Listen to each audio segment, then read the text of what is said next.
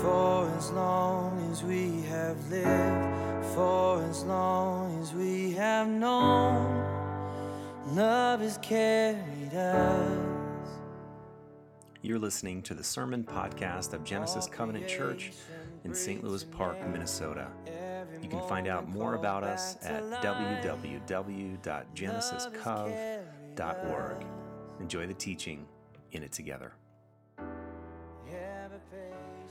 The scripture lesson today is Mark 1:14 through 20.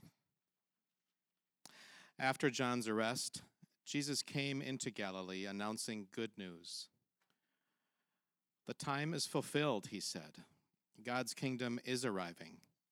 Turn back and believe the good news. As he went along beside the Sea of Galilee, he saw Simon and his brother Andrew. They were fishermen and were casting nets into the sea. "Follow me," said Jesus to them. "I'll have you fishing for people." Straightaway they left their nets and followed him. He went on a bit and saw James, Zebedee's son, and John, his brother. They were in the boat mending their nets, and he called them then and there. They left their father Zebedee in the boat with the hired servants and went off after him. The word of the Lord. You may be seated.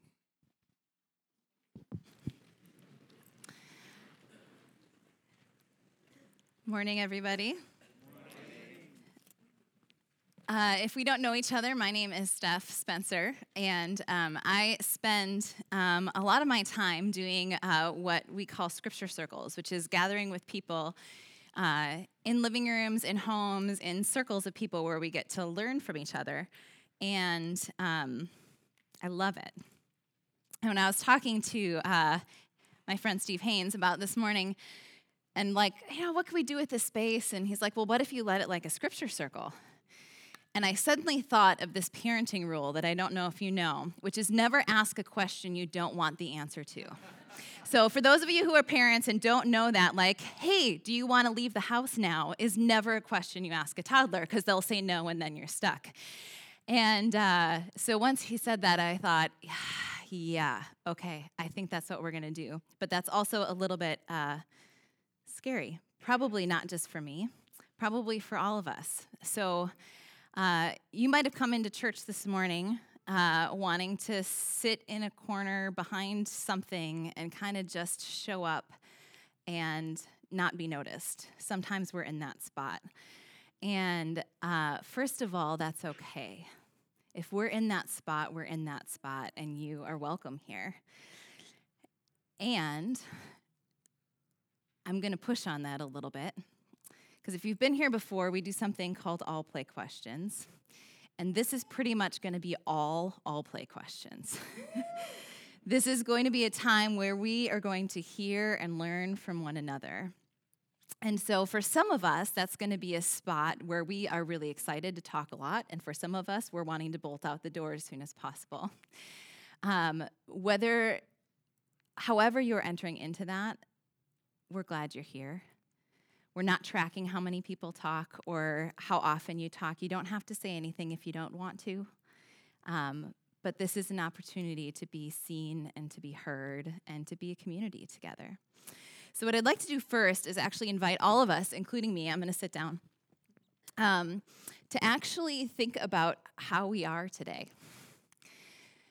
How we're coming into the room. What kind of things happened this morning? Did you have that fight on the way to church that you try to pretend you didn't have because you're walking in with your smiling church face? Or did you wake up on the right side of bed and you're excited about the day? Are you thinking about the Vikings right now and can't think about anything I'm saying? Where are you actually on spectrum? So I'd like to invite all of us to just close our eyes and to really get in tune with that. What kinds of questions are wrestling about in your mind? What have you been thinking about as you've been stuck in traffic lately? What is it that is keeping you up at night? How is it you're feeling as you're coming into a church community this morning? I'm going to leave it quiet for a little bit to allow all of us to just actually feel that, actually think about that. And then I'm going to pray, and then we are going to see what our passage has for us.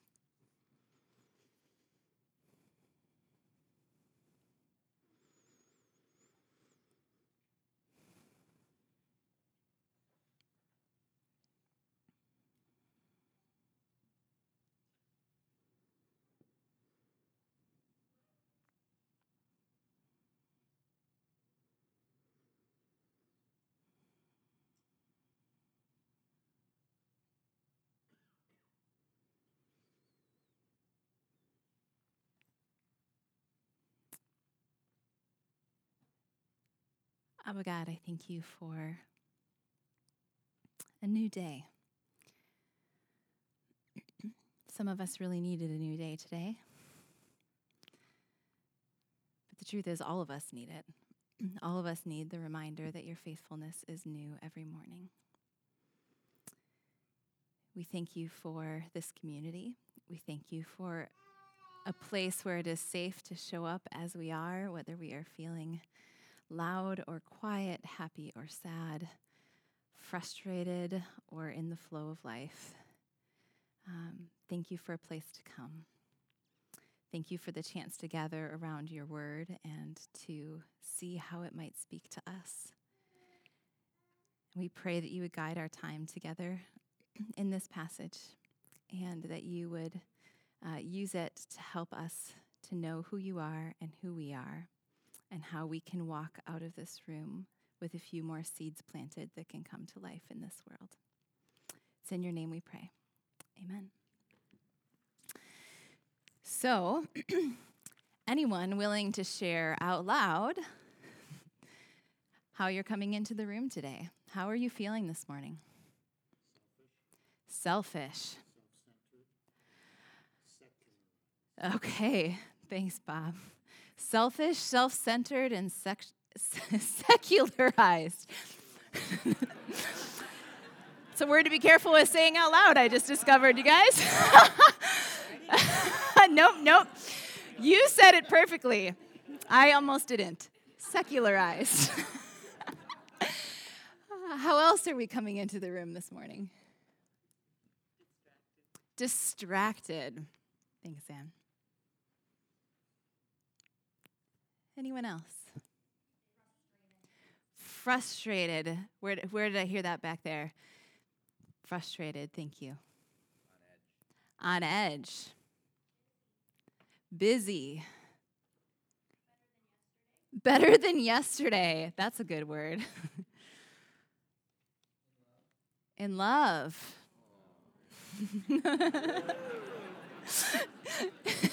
Thanks, Greg. You know what, though? Have you ever been in a room and felt like sometimes it feels risky to say, I feel frustrated, I feel busy, I feel sad. Sometimes it feels risky to say, I'm in love, I'm happy, things are going well. Depending on where we are, the vulnerability can be there for both of those responses. Any response. Hopeful.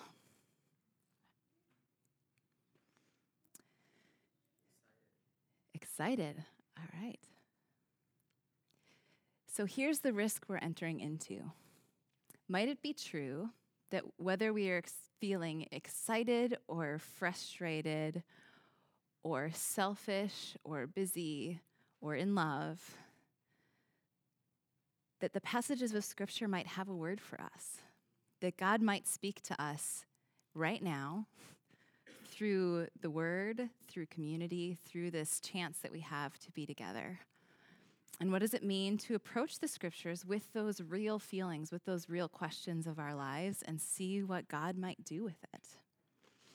So this is a morning where it would be good to either have your Bible open or just have your liturgy in front of you as we look at this passage together. So it begins with 3 words that might invite a question about Jesus. So what are the first 3 words of the passage? After John's arrest, who is John? Louder. John the Baptist. And who is John the Baptist to Jesus? Cousin. All right, so here's a question we don't often think about, at least I don't when I approach the text. How might Jesus be feeling at the beginning of this passage? Concerned. What might he be concerned about?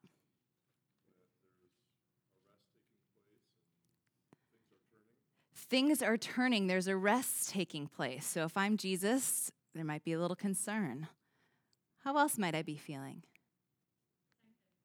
Protective. Say more about that, Linnea.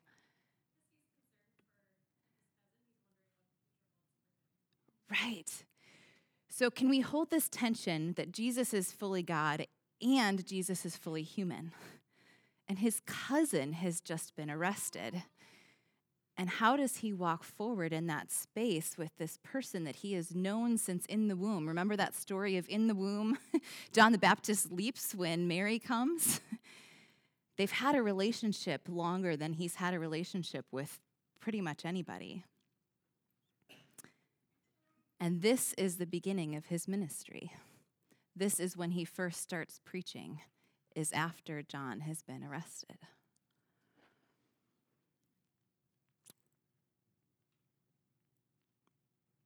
But somehow, that is the time that he is preaching God's good news. What might I think would be good news if there is concern, if there's a turning, if there's arrests? What might I assume good news would be? Change. We're going to fight.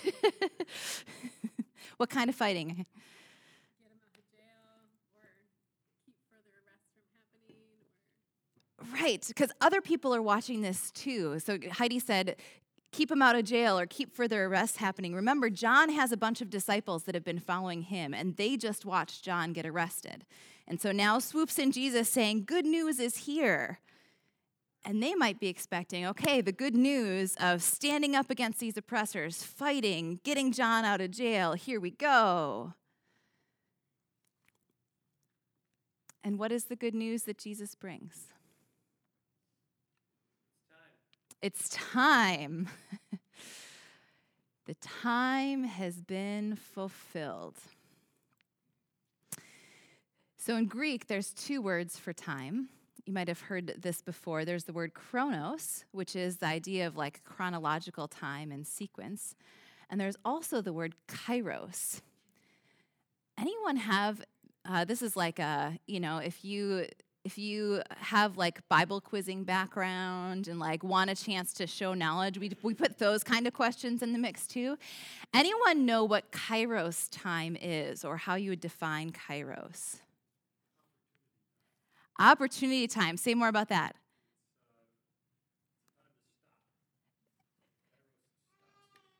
Kairos stops you. What's your name? Mark. That's a great way of phrasing it. Kairos stops you. It's the idea of there is a moment. It is right now. And can I feel it? Can I see it? Can I enter into it? The kairos is overflowing, is what Jesus is saying.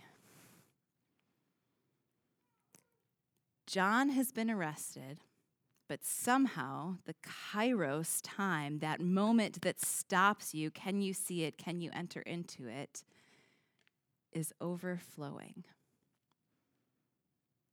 What on earth does that mean? Say more about that, Sally.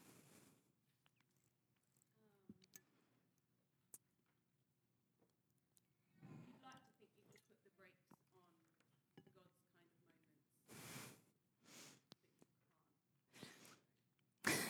moments. All right, in case you didn't hear it, you've got to hear the phrase. I'm going to try I can't do a British accent, but I'm going to try to repeat the phrasing of how Sally just said that. You'd like to think you can stop God's timing, but you can't. So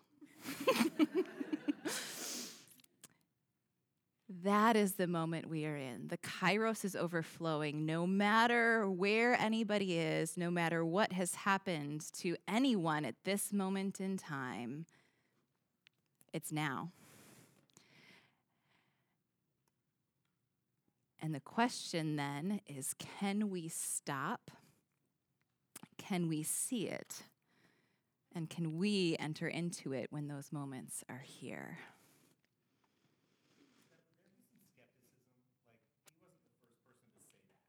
Ooh, okay.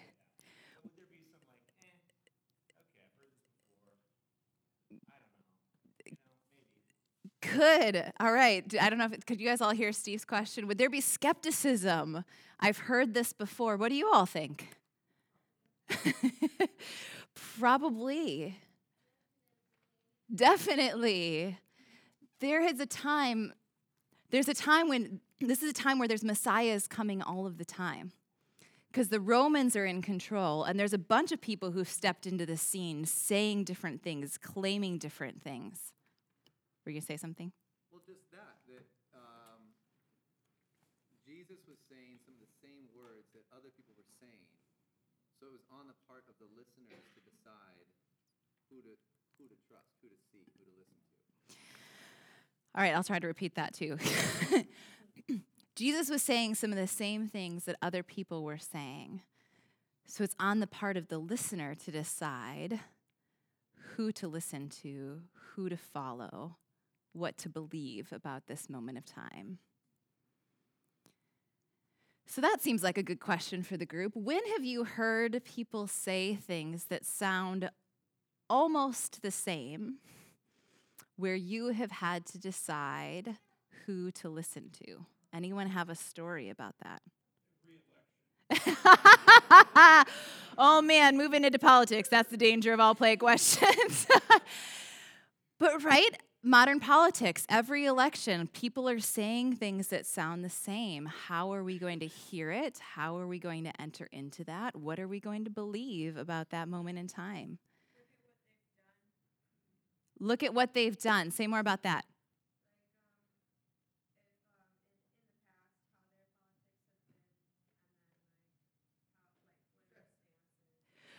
Right. Okay, so this is good. So if we're going to discern something in modern life, if we're interacting with people, one of the things that we can look at is what they have done before. Does what they're saying match their track record? What has Jesus done at this point in time? Nothing. He has done two things. Louder, Deva. He has been baptized. And when he was baptized, anyone know what was said? This is my son, my beloved. In him I am well pleased.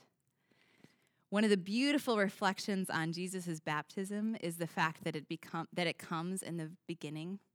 It comes before he has proven anything of his belovedness.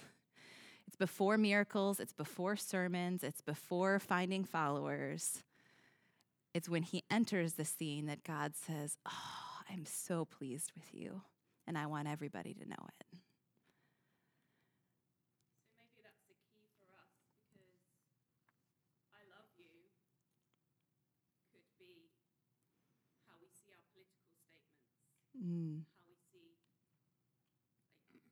that's why that is so vulnerable. So the idea that if it starts with love, how that changes how we hear things.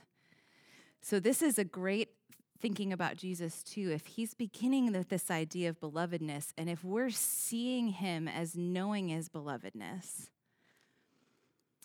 what that means is that he doesn't need anything from us in order to feel beloved.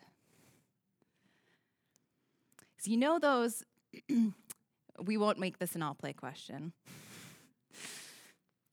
but we probably all have relationships that feel conditional in some way, that feel like the reason this person is with me, the reason this person is doing these things for me is because of what they get from it. And if Jesus is starting with this identity of beloved, then everything that he's doing is an outflow of that belovedness. He doesn't need us to follow him. He just wants us to follow him. And so that becomes a whole nother kind of trustworthy voice.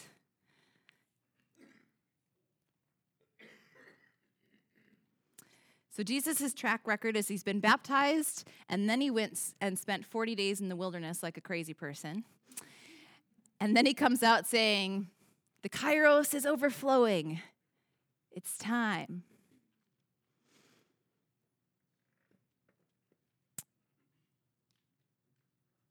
In verse 15, not only does he say it's time, what else does he say?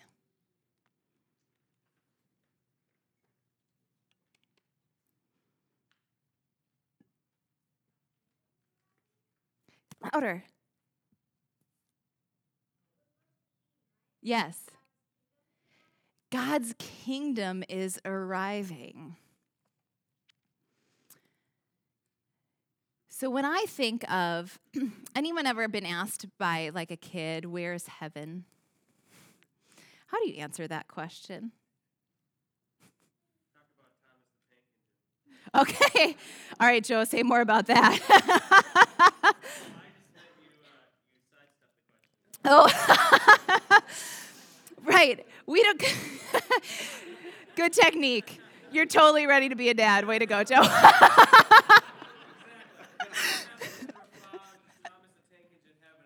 I thought you did. I was ready to hear a profound Thomas the Tank Engine analogy. Those are the kind of questions we sidestep. How do you answer the question of where heaven is? How do you answer the question of where God is? Yeah, Bob. Ooh, heaven is where perfect love exists. And here we have Jesus not saying it's time to go find the kingdom of God. He says the kairos is overflowing and the kingdom of God is drawing near. The kingdom of God is at hand. The kingdom of God is here and now. We don't have to go to it. It is coming to us. Look around. Is there perfect love? Is there kairos? Can we say yes? Because it's all here.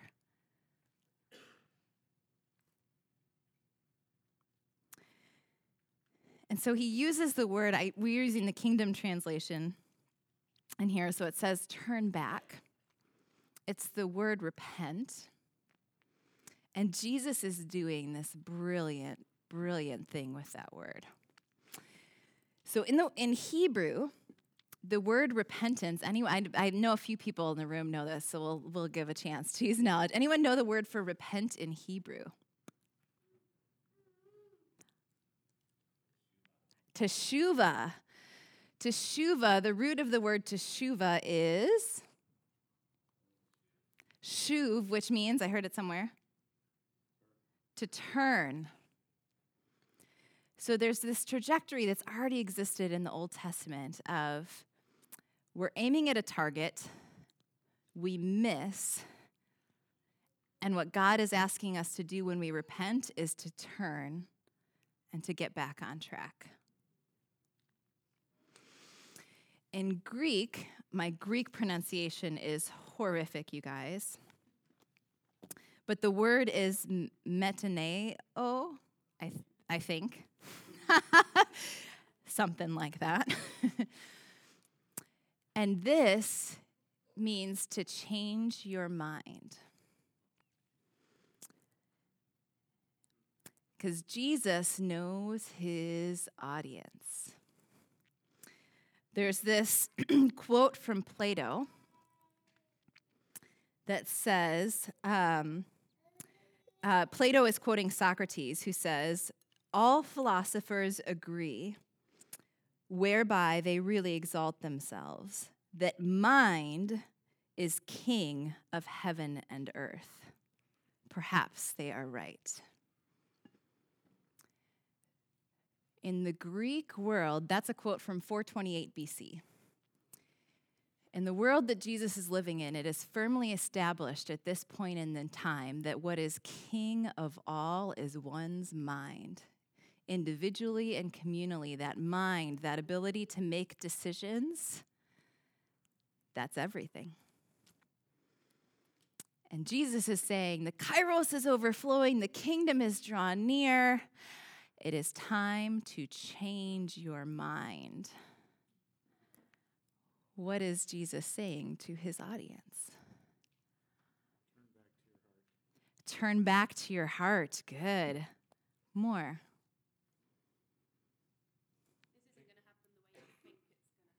This isn't going to happen the way you think it's going to happen. Kingdom's different than what you expected.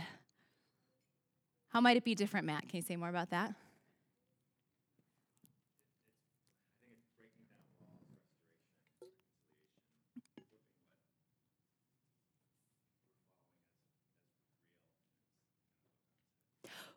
flipping what we're following as real on its head.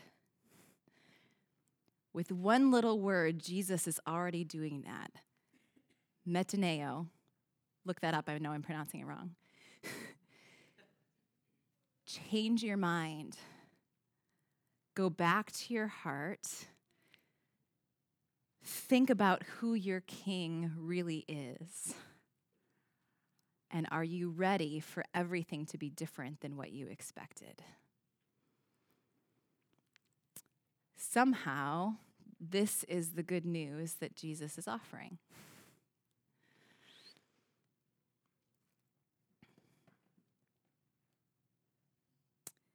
And then he runs across these guys who are fishing.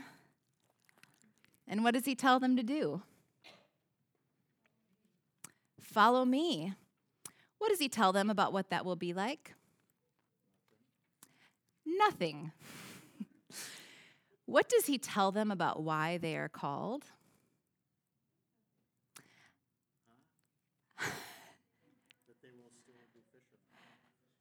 They'll still be fishermen. What, back there?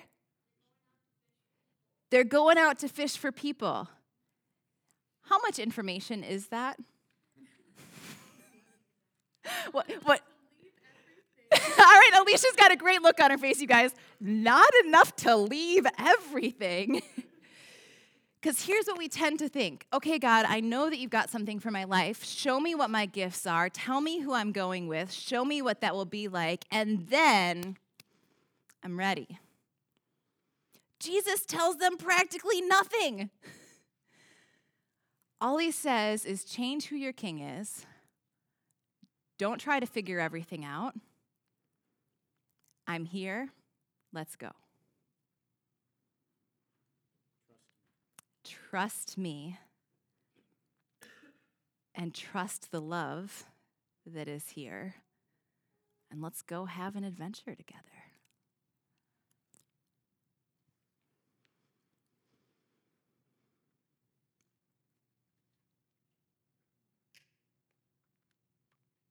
It's interesting, too, it's something in this passage that I hadn't quite noticed before is James. How did James and John leave their what is the context of them leaving their father? What does it say about him?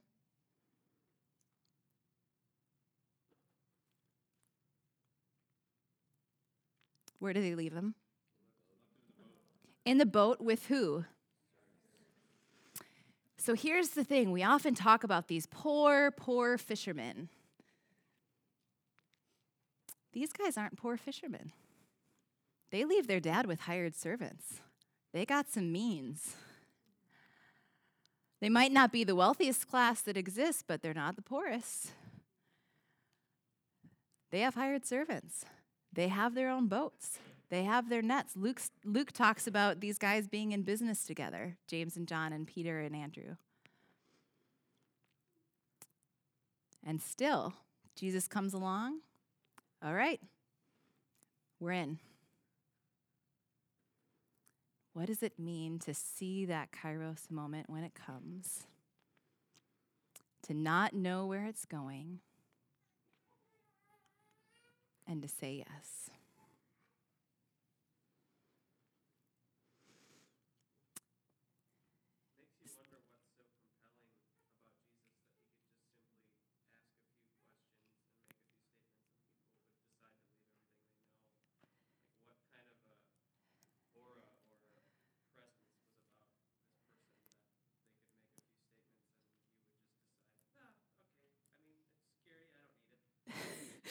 Right.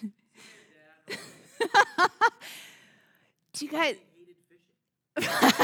True, they could have hated fishing. Let's give them that, because at this point in time, they're like, you follow the family business. You don't really have much choice. So it could be, to Charlie's point, they might not have liked fishing that much, or they might have loved it. We don't really know. But to Joe's point, what is it about Jesus? What kind of glint does he have in his eye? What kind of love does he carry just in his presence that these guys who know that he's been baptized and spent 40 days in the wilderness say, yeah, okay, sounds rational. I'm in. And okay, say more about that.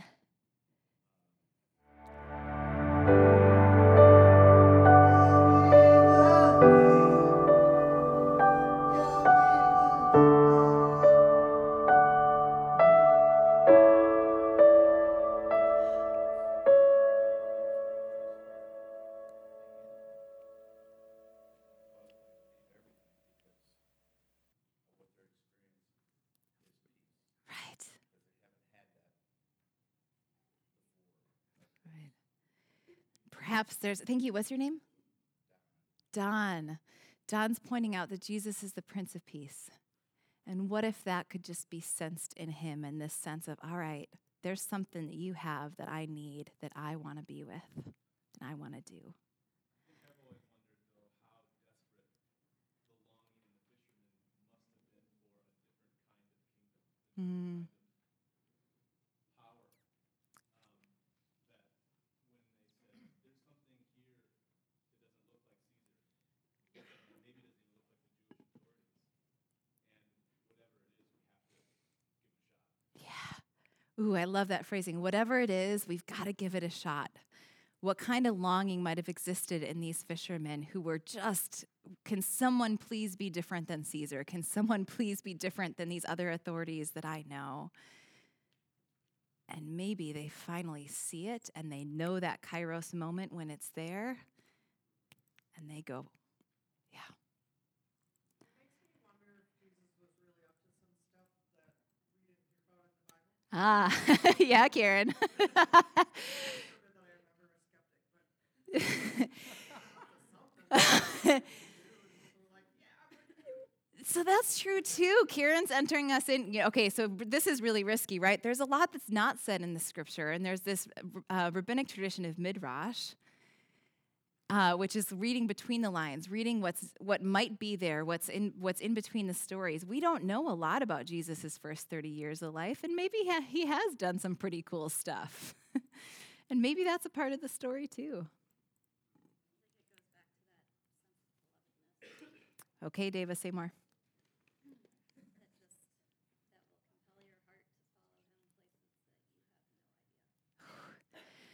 That sense of belovedness will compel your heart to go places that you have no idea. Let's have that be a question we think about as we go today. What might Jesus' belovedness and the belovedness he is offering to us be compelling us into in our lives? What if we risked exploring that and asking that question? And maybe even explored dropping everything and going on the adventure. Okay, say more about that, Rick. Rick asked about being chosen. I think of the schoolyard getting picked. Mm-hmm. And how it's not good to be the last one, Mm-hmm. but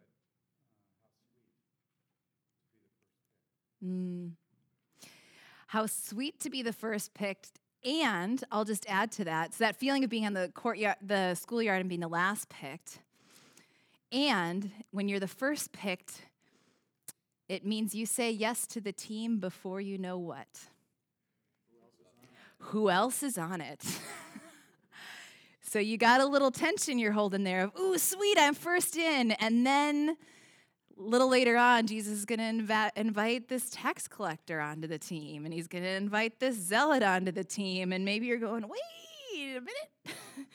Didn't know I was saying yes to that team. I got to hang with these guys for 3 years. So we're chosen and being invited into the joy and risk of what it means to be chosen side by side. Can we do that in community?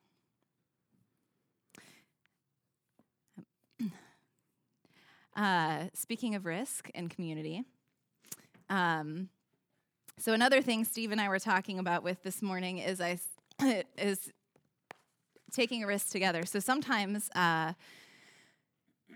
Steve is in the room with me for scripture circles, and based on what is said in the room, writes a song of the words that are spoken and where the community is and how that can go with us in a special way as we leave a study. And so he's done that this morning. Maybe. He gets to strum on the guitar a little bit and find a key, and I'll talk a little bit while he does that. So here's what is good to do when we are studying together and then when we're leaving a place, is thinking about what is it that God wants me to bring with me from here? In all that was talked about, in the questions that were asked and answered, in the spaces in between, what stirred in my heart, that's something that I could keep wrestling with, keep thinking about, keep journaling about throughout my week.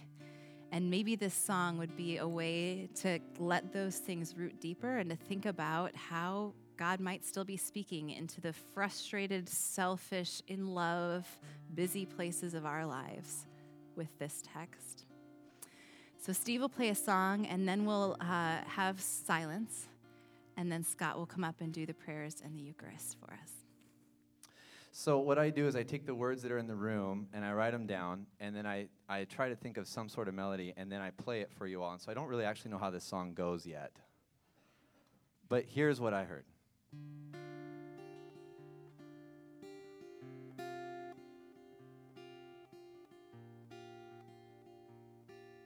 I also reserve the right to never play it this way again.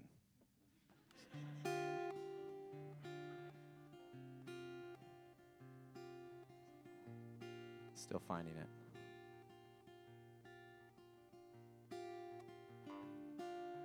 Can you see me? Do you know me? Have you come to help me?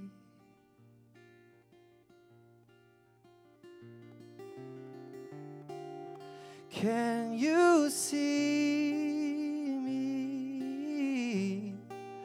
Do you know me? Have you come to help me? Do you love us only when we live in perfect love?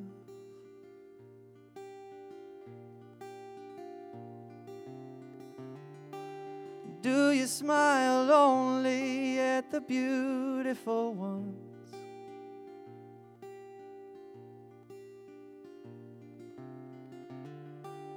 Can you see me?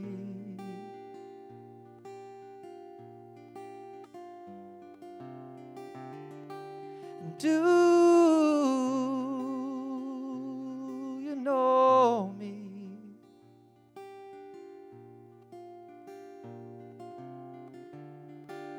Have you come to help us?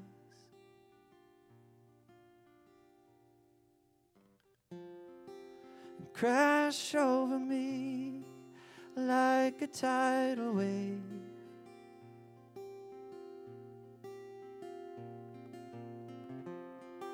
Show me how life comes back to life, and change my mind, and help me find the upside down, right side up.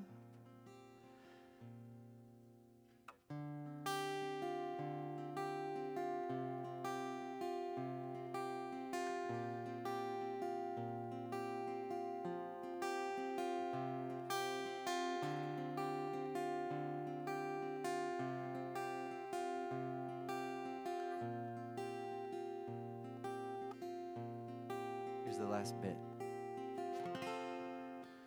Call me beloved, and I'll walk as beloved. Call me beloved, and I'll walk as beloved. Sing that with me. Ready? Call me beloved, and I walk as beloved. Call me beloved, and I walk as beloved. One more time. Call me beloved,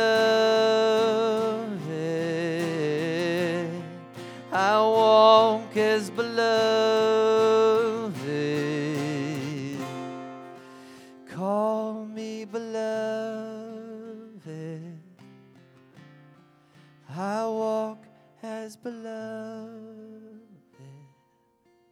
Father, thank you for calling us. Speak to us in this moment of silence.